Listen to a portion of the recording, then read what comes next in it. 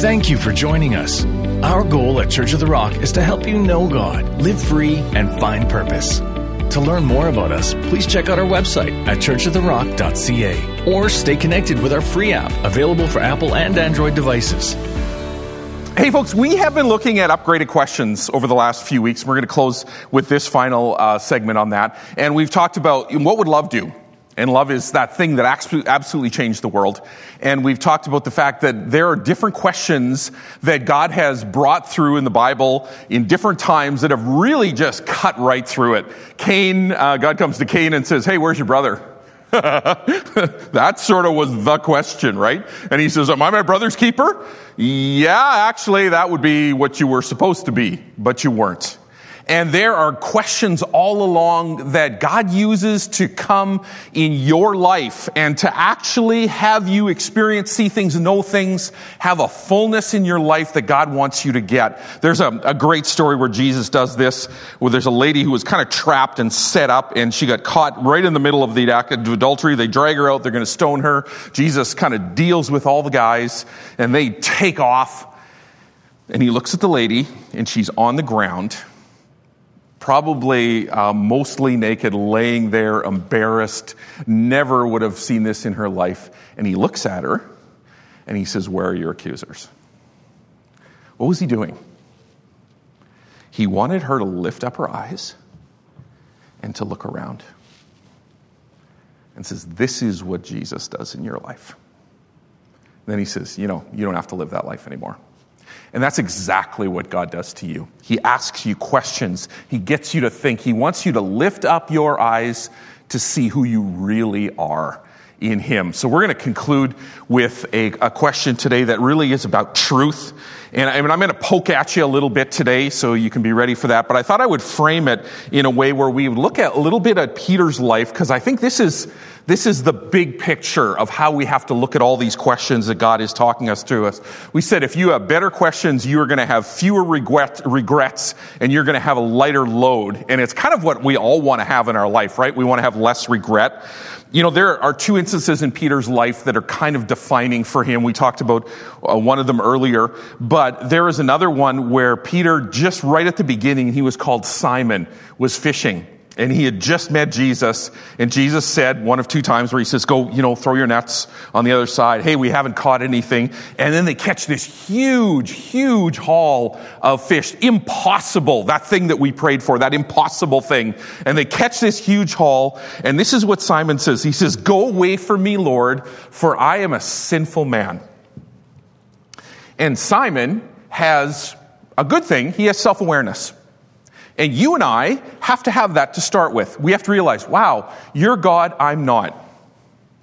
But there's another moment in his life where Jesus asks the crowd a question, and he says, who does the crowd say I am? And they said all these sort of things. But then he looks at him, he says, who do you say I am? And Peter says, you are the Messiah, the Son of the living God. And that's actually a turning point in his life. Because Jesus at that point says, you're no longer Simon, you are now Peter. See, Simon is the starting point, and it's okay. Yeah, you know what? Oh, God, I am just not you. But here's the thing. Simon would have never got out of the boat.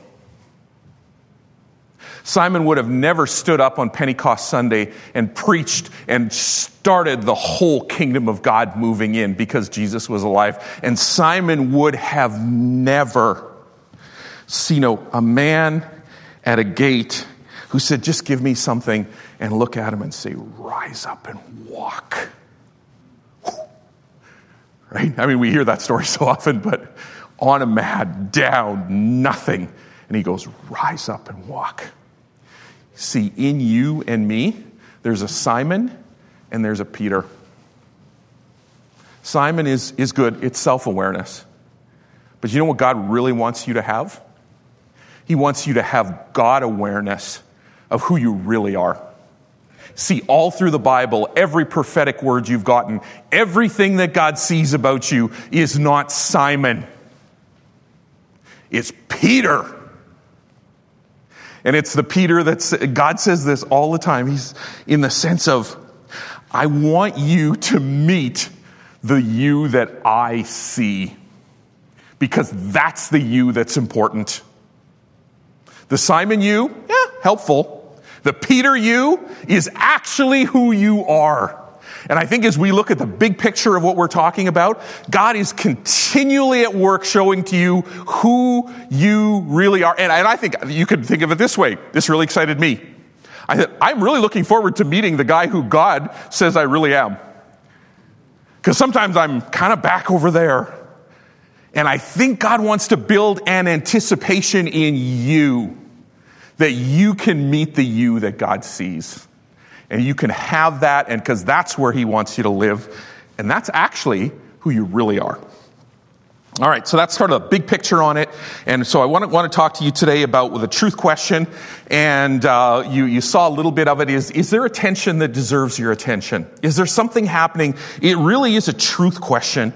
And you'll have to oblige me, some of you who this won't quite work for. But of all the movies that I've seen, this might be my most favorite scene. And it's of a general played by Jack. And Jack knows everything, and he's got everything under control. And the hotshot young lawyer has a question for him. Take a look. Did you order the code red? You don't have to answer that question. I'll answer the question. You want answers? I think I'm entitled. You want answers? I want the truth. You can't handle the truth. Here's my question for you. Can you handle the truth? And I think every one of us has to come to grips with that. That's the truth question. Can you handle the truth? And I'm not talking out there somewhere. I'm actually talking the inside truth. The truth of those things that there create tension inside of us, that we know that there is something that we need to pay attention to. The truth of who we are, the truth of the struggles that we have, not the outside polished stuff, the stuff that nobody else knows. And I think the real question is, what are you going to do with that? How do you handle the truth? You can kind of deny that it's there. You can rationalize it away. You can self-medicate, buy something, eat something, drink something, do whatever, work yourself down to nothing. But inside of you, there is always that tension that every one of us has. And God actually wants to use that tension. He wants you to explore that tension, because that's actually him talking to you to say, I want you to be better than who you are. Knowing that you are better than who you are. I'm going to give you 3 ways that you can handle the truth. And it comes out of 1 Timothy 1, verse 18 and 19. Paul is dad talking to Timothy. And there's something deep and tender about this scripture, because he says, Timothy, my son. It says, here are my instructions, and literally what it is this is my charge to you, Timothy. You need to hear this, my boy. This is what I have. This is so important. It says, here are my instructions to you based on the prophetic words spoken about you earlier. There's been truth that you've gotten, Timothy, over your life. May they fight well in the battle, in the Lord's battle. There's going to be something going on that you're going to have to grab a hold of. Cling to your faith in Christ and keep your conscience clear. For some people have deliberately violated their conscience, and as a result, their faith has been shipwrecked. So the question is, are you going to be honest with yourself? Because God already knows your stuff, right? As neurotic as we can live in our life, God sees everything. In fact, he sees right down to your core motive of why you did all the squirrely things that you did. You can fool all of us. You might even be able to fool your spouse. Kind of doubt it, but you could try. But are you going to be honest with yourself? Because if you're not honest with yourself, you can never be honest with God, and the truth cannot set you free. So here are the 3 things. The ABCs of handling the truth. If I could get Jack to read these, then they would be perfect. Always face the music, because there's a fight. Be a wise person, wise guy, cling to the faith, and cultivate a good conscience. You got to find out how to keep your conscience clear. The first thing is this. We always have to learn how to face the truth. Am I being honest with myself? And some of you aren't necessarily familiar with North American idioms. Face the music. How do I face the music? Is really, it has a whole bunch of, it comes from the 1800s, has a whole bunch of different that they think it came from, but really the one that is most likely came from is when a soldier got court-martialed, they would play a really slow, unique dirge, and he would have to walk away from the army as they played this music. And he had to face the music. And the reason why Paul says to Timothy, you know what, Timothy, that you have to battle, is because this is really hard. I don't want to face my music. I just want to turn up the volume. Right? I don't want to look at those things in my life that God is creating some tension in. Or maybe just my own life creates tension because it's not actually working. And for most of us, that comes that point where we have to say, this is really important. Paul says to Timothy, hey, you know those two guys who are really close to you, Hymenaeus and Alexander? Next verse. He says, those guys actually shipwrecked their faith because they weren't willing to pay attention to the things that needed attention inside. They weren't willing to do that, and they shipwrecked their faith. So what is it that we can do? There's a fight going on, and the way I would see it is this, is there is a crazy yet incredibly effective salesman inside every one of you. And he wants to sell you things that you don't need, you don't want, and aren't helpful to yourself. It's Romans 7. The things I don't want to do, I end up doing. Why? Because you listen to the crazy salesman. That salesman rarely tells you to do good stuff. Have you noticed that? Getting you to buy all the things that you actually don't want or need, the things in your relationships, all of those things, there's that salesman that's constantly talking to you and he's making you think about those things. There's an internal tension that rises when that happens, and we know that they're wrong, but we are not quite sure. I remember having that feeling. This is sort of a frivolous example, but we've had not, over the years, not great luck with vehicles that are older and transmissions hanging together. I think I have 4 vehicles that have blown their transmissions. And on my 4th one, I was hearing this noise, and I'm thinking, I have heard that noise before. And so I quickly got rid of it and told the guy, hey, I think I'm hearing this noise. He's a mechanic. He says, no problem, I'll take care of it. And he says, I just want to get a car quick. I wanted to get over it. I was living in angst. You can feel the tension, right?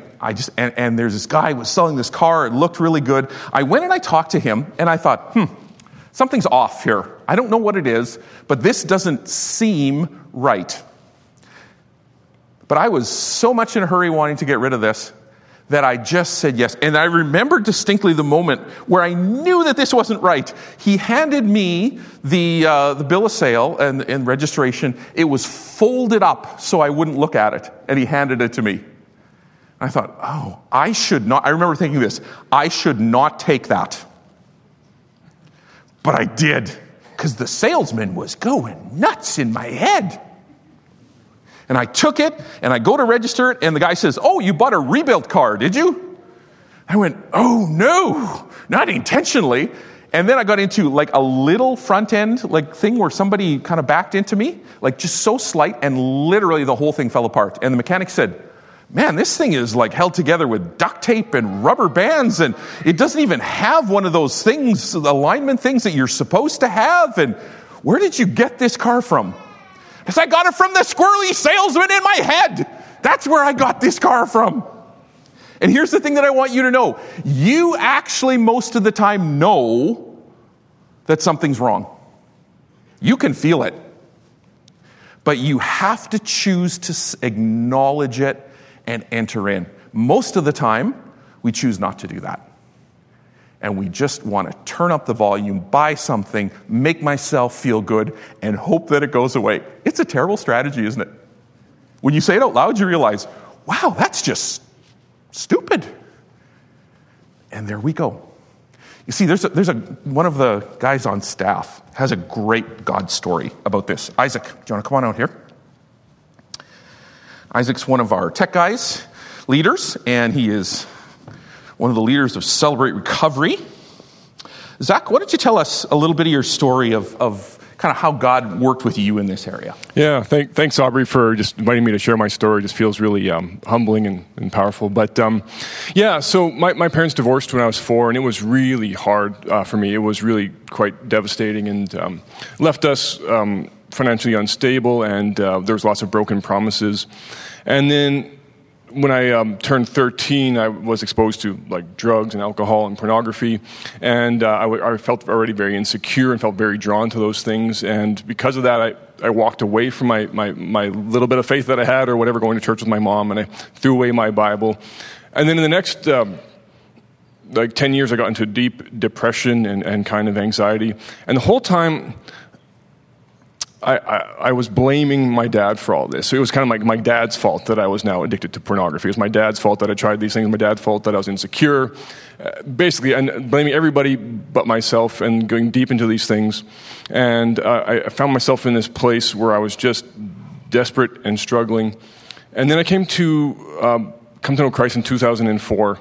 And I found a mentor fairly quickly. And I was one day just railing about my dad, all the things he'd done wrong, blah, blah, blah, blah, blah, blah, blah. And, so you're totally you're getting this, right? Even if your story is different, it's I'm going to blame, I'm going to rationalize, I'm going to do whatever. It's all looking outward. None of it is actually looking inward. Exactly, yep.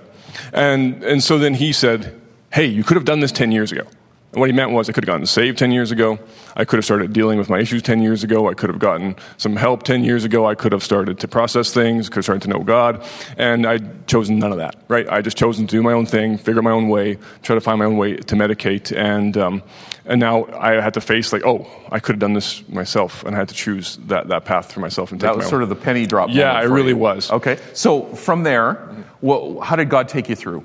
What were some of the things that it was quite a journey, and God's still working on it with me to this day. Right. But I mean, I'm so far from where I was. But the one main thing was I was reading the Bible one morning with my coffee and my Cheerios, and came across the story of the unmerciful servant. And this story is where this guy owes the king like $10 million, and there's absolutely no way of paying it.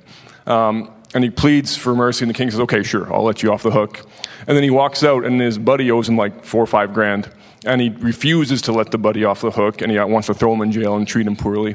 And I really felt God say to me, "That's what you're doing, or that's you." And I went, "Oh." And I instantly knew what God meant. I was not forgiving my dad. I was holding him on the hook for this, large but payable debt. And meanwhile, God had forgiven me of just this astronomical debt. And of course, I just broke down into tears, and I was just this deep kind of sobbing and realizing, wow, I just have held on to this for years. And in the moment, I said, okay, God, I forgive him. And then like a week later, God's like, okay, now I want you to love him. I'm like, what? But again, with weeping and through tears, so okay, all right, I choose to love him. And then working on that. And it's an ongoing process. And it is an ongoing process. But I can say to this day, I honestly love the man, right? Nice. Which is a huge thing. And so that journey, it's then what I think one of the reasons why I didn't want to forgive him right away was, if I forgive him and release all those things, I had no one left to blame. I had to take responsibility for myself, and I had to go, okay, now what do I do about it? So I did eventually get into recovery for the addiction. I had people around me to help me with some of the insecurity and God himself. I think what really happened was God became my father, and he wanted to initiate me into the manhood, and on the fathering that I wanted as a kid that I only saw on TV, he started to provide for me, either just in my spirit or with other people in my life who added some small parts of that, and it's been quite a beautiful journey. So. Hey, Zach, as I've seen you do things, one of the kind of neat moments is these Isaac and Larissa are both on staff, and they'll do for lunch and their lunch thing, and I'll see Isaac take Larissa's hand, and I don't take Derek's hand when we're going to pray or have lunch or anything like that, but Isaac takes Larissa's hand and he starts to pray with her, and he says these words, "Dad." And when he says those words, "Dad," there is something so deep that comes out of this man because of the story you've just heard. Hey, who is Dad? What is when you say that? Yeah, I'm just throwing this at you. That's a big but it's like God has just shown himself to be this kind but strong, and it needed, like at times needing to be a little stern, but it's with deep love and just present and always available to me. And just like he's king, but he's so deeply personal and intimate with me and just strong. And I love the personal. Awesome. Yeah. You're a great guy. Yeah. Thanks. I love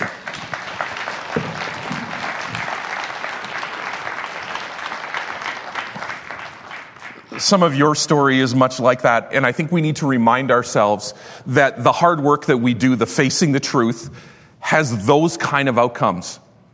God is putting us on these paths. He is telling us these things. He's saying, hey, I want you to come to that truth so you can experience what you just heard. The father that I never had, I now have a father that I couldn't have imagined.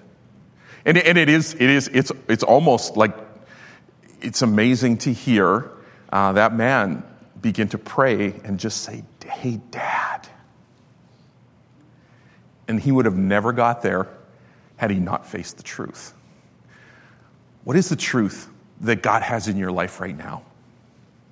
What's that tension that needs your attention at this moment? You know, in the scripture, there's a juxtaposition of two people that we see in David. King David was this amazing king who worshiped, loved God, man after God's own heart. He was anointed to be king. King Saul's chasing him. Crazy story, right? Saul ends up, of the 1,000 caves that he could have possibly gone to relieve himself in, he ends up going into the cave where David's hiding. And David has such a strong conscience towards God. He wants to just do what's right, that he doesn't kill him, which he was sort of thinking of doing. He just cuts his robe, and eventually he goes, oh, that was so bad. I should have never done that because that was dishonoring. I got to trust God more. And David's just this guy. You say, wow, man after God's own heart, David. And then over here, you see David later on in his life, and he has a few too many wives. Problem. And he has kids from different wives. And Amnon, who is the crown prince, the oldest are a lot of work, right? Let's be honest. And he gets the oldest one, and he begins to have an attraction to one of his young sisters who just came of age. So she could have been like 13, 14. And he kind of tricks the situation to come in, and he rapes her. And then he pushes her away. And this woman's life is now over, because in that culture, she was done. And David hears this, and this is what the Bible says. David was angry and did nothing. I want you to think about that. David was angry, but did nothing. I think he probably did nothing because he was thinking back to, in this whole moral area, I had Bathsheba. I had that thing in my life. And I can get really mad, but man, what authority do I actually have to accomplish to do what I should do? And that was the shipwrecking of David's life, of David's family life. From that moment on, the brother of Tamar plotted for 2 years and then basically killed Amnon. Then he tried to take over the kingship. He got killed himself, and the whole family was just in shambles. In your life, you will have those moments where you will have it whispered in your ear, yeah, but you were this. You did that. And this is why this is so important. I think David got jammed up because he didn't come back to that place to really understand that you and I can understand that when Jesus said he died for it all and it is gone, it means it's done. It means in your life right now, you no longer have to live back there. That is finished and that's over with. And when God looks at you, that is not what he sees. And so you don't have to see it either. So that inner tension that you're feeling, there's a really good answer to that question. That is gone. Jesus died for it, and I don't let it direct my life anymore. It's my history, but it doesn't set my direction. Why don't you give God a hand for that? There's a tension that needs your attention. Am I being honest? The second thing is we need to be a wise person. We need to cling to our faith, embrace some things. Now, in your life, you've known this. If you've been a Christian for a while, you realize that there's a whole flow in the world that's going one way. And the world may look at you as foolish because of how you spend your money, because of the morals that you have, maybe because that you come to church and you're all religious. And the Bible actually comes against that. And especially if you read through Proverbs, it says there are three kinds of people in this world. There are wise people, there are foolish people, and there are evil people. And now, because we are politically correct-ish, we look at that and we go, wow, that seems not right. So my question to you is this: which one are you? Let me give you the answer. Yes, yes, and yes. Right? We are actually all of those things. We're looking to be wise. We are sometimes foolish, and on occasion, we're just downright evil. And what you are looking at in your life is to say, okay, I need to really cling to God because I know that in my life that I can tend downward. Some people don't intend to be foolish or evil. They just sort of make a career of it. And there they are. And in our lives, an unexamined life leads us downward. It doesn't actually lead us upward. Let me take a real quick way to look at this to say what it looks like. A wise person sees the truth and adjusts themselves to the truth. That's basically the simple phrase of what a wise person is. When you get a speeding ticket, you go, okay, I need to slow down. You know what I do when I get a speeding ticket? Wow, I wish that cop could catch a criminal maybe doing something evil instead of me. Right? That's sort of my first thought. And actually, I use that example because God kind of got me on this. My wife isn't here, so I can say this. I'm actually an excellent driver. I can be a tad aggressive on occasion, on many occasions. And so I'm driving, and there have been not often, like 2 or 3 times that I've got speeding tickets over the last 20 years. And I have learned in the process that God is talking to me in my tickets. Let me tell you a story. I got a speeding ticket. And I did have the first thought, thank you so much, officer. I smiled. I was very nice because I think he might see me on TV and then that would look awkward for the church. So, and I thought, oh boy, whatever. Deserved it, got it. And I said, okay, probably I need to just slow down and be careful.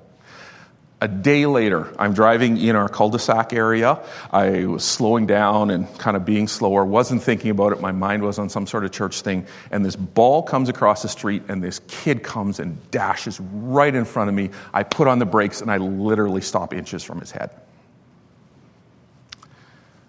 I think that God allowed me to get a speeding ticket because I needed to slow down. Because that would have been really bad. See, being wise means even if you don't like it, even if you don't think it's legitimate, you choose to take the truth and you adjust yourself to it.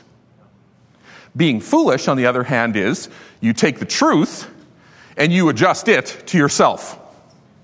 And we do this all the time. We do like mental gymnastics and rationalization, and we make stuff up that's just insane. Because we don't want to adjust to the truth. And these are like frivolous examples, but take a look at this. Or you could have moved the clock. Right? If you're a plumber, you get this, right? Not very smart. Here's another one. You see that little notch just like about 6 inches above? That's actually where the stem is supposed to go. No, I'm going to take it and just cut it in. And you know what? I mean, these are interesting, but folks, this is exactly what we do in our lives. We jam it in. We make things happen. There's wisdom that comes to us and we say, I'm not going to adjust to that. I'm going to make that adjust to me. And this is part of why what Paul said to Timothy, you need to fight because there is an inner compulsion in you that doesn't want you to be told what to do. And some of you are better at this, and some of you are terrible at this. You have to learn how to be obedient. And for some of you, it comes more naturally. Others, this is a fight. This is a fight worth fighting. At the end of the day, there's also evil people.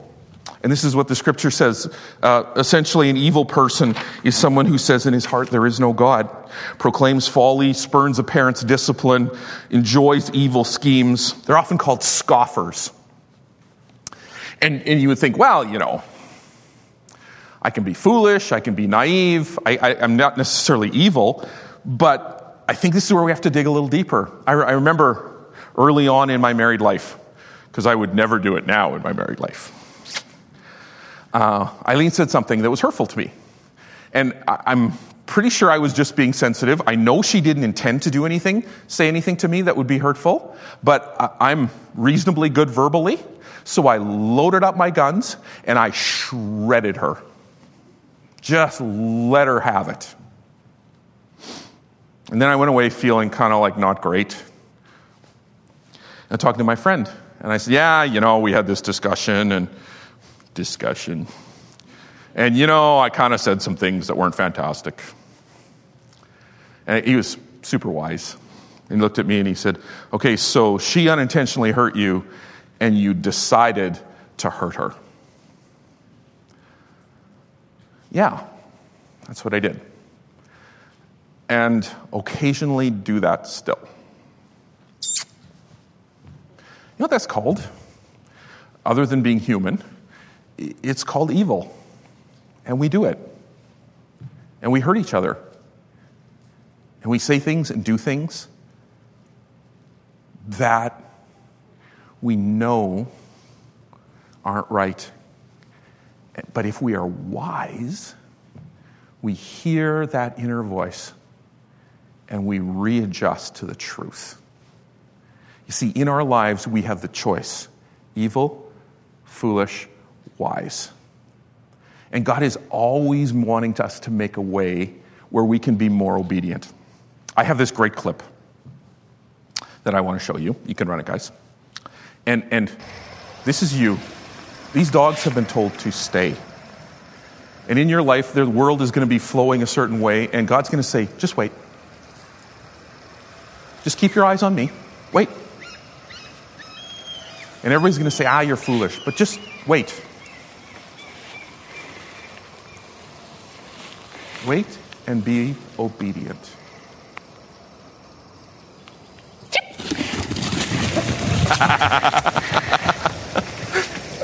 That's the place that God wants to get us to. You and I are on a journey with that. I got ADHD mostly in life. I'm looking around and I want to make happen what's supposed to happen.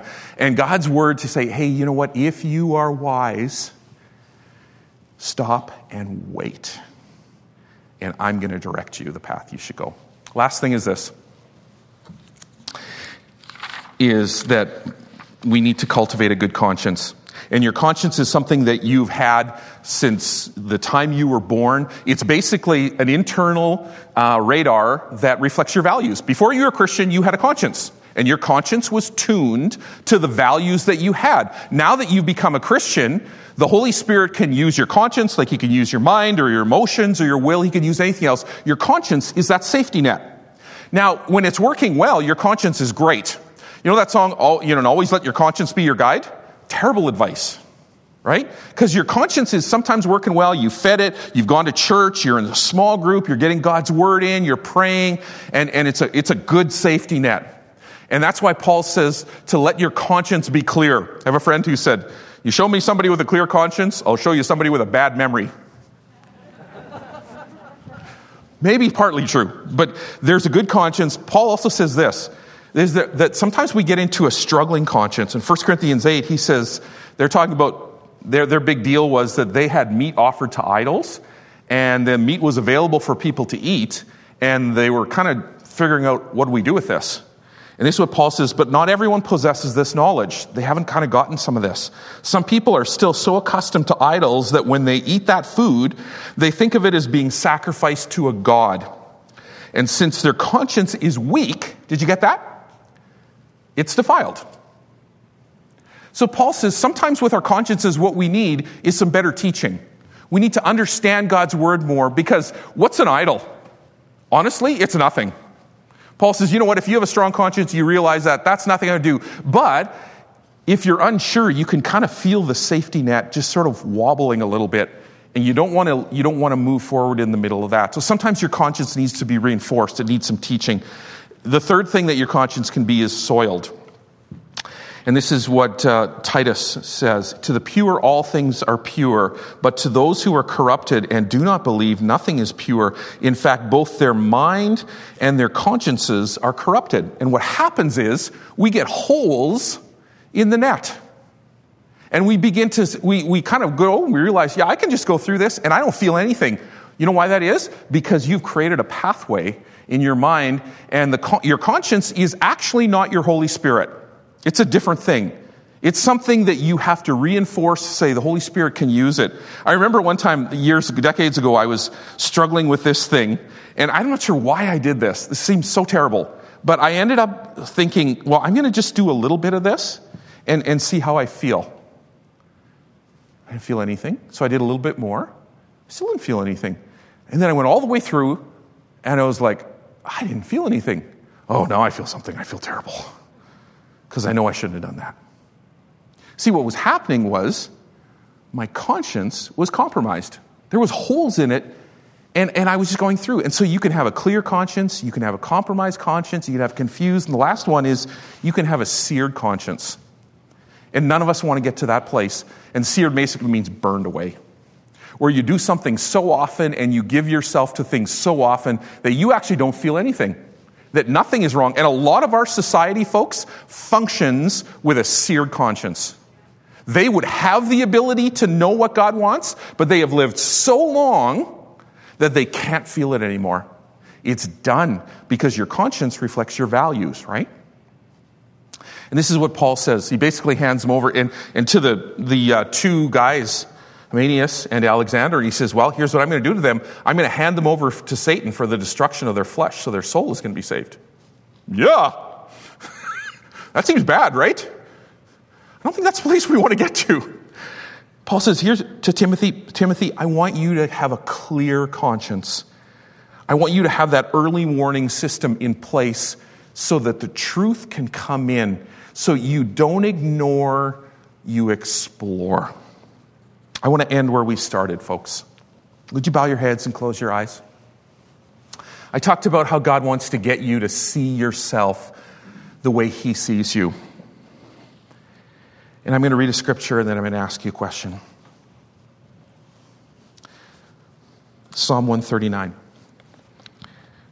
Where shall I go from your spirit?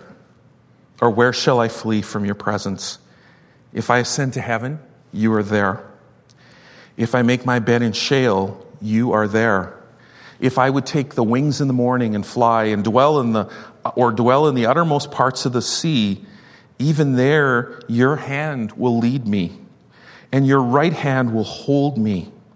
A few verses later, how precious to me are your thoughts, O God. How vast is the sum of them. If I were to try to count them, they would be more than the sands of the sea. And then I awake, and I am still with you. Just in the quietness of this moment right now, Holy Spirit, we invite you to come. I want to have a simple question for you. You may have kind of caught this as we were talking. What truth does God want you to face today? Just take a moment, be quiet. You know the context in which He does this. He's your loving Father, right? He doesn't want you living in confusion. He wants you living in peace and hope. But there's some tension that needs your attention.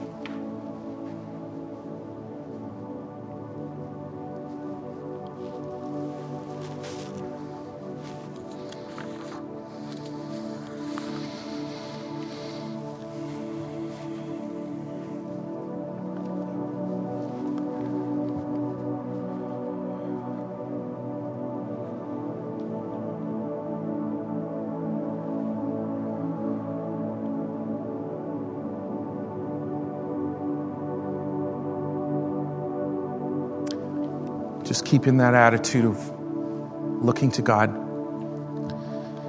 There's someone watching online, and you're actually the father in Isaac's story. You're like that. And that story actually heaped condemnation on you. And God would want to say to you right now that you are forgiven. That chapter is now closed, and there's a new story that he wants to write for your life. And God can restore things. I want you to receive that right now.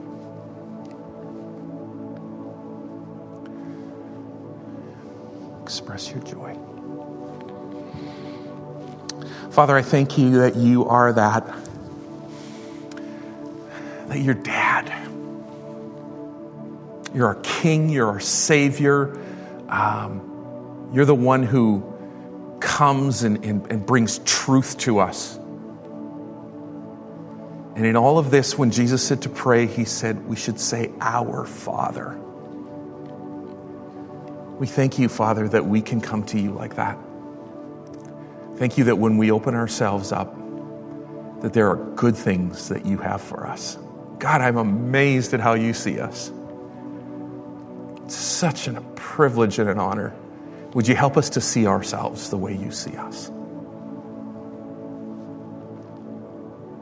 Just kind of remain in that attitude of worship if you're watching online or you're here. And maybe you've never made that decision to accept Christ, or maybe you have and you've fallen away.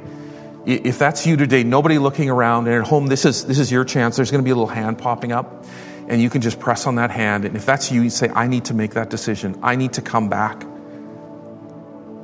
In the room, if there's somebody here today, nobody looking around, would you just raise your hand up if that's you and you need to make that decision to do that today? Yeah, I see. Thank you.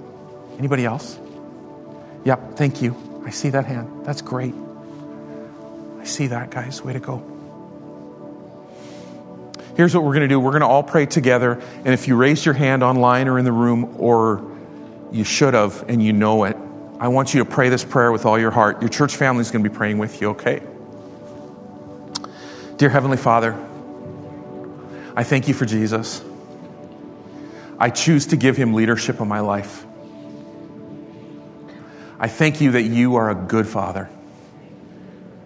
You have good things, and your plans for me are to help me see you like I need to see you. I thank you, Lord. I love you. In Jesus' name, amen. Why don't you give the Lord a hand? Thanks for joining us. We want to help you know God, live free, and find purpose. To find resources to grow in your relationship with Christ, go to churchoftherock.ca/next. You can also join us at one of our campuses, including our interactive online campus at churchoftherock.live. For locations, service times, or to support the ministry of Church of the Rock, please go to churchoftherock.ca or download the Church of the Rock app.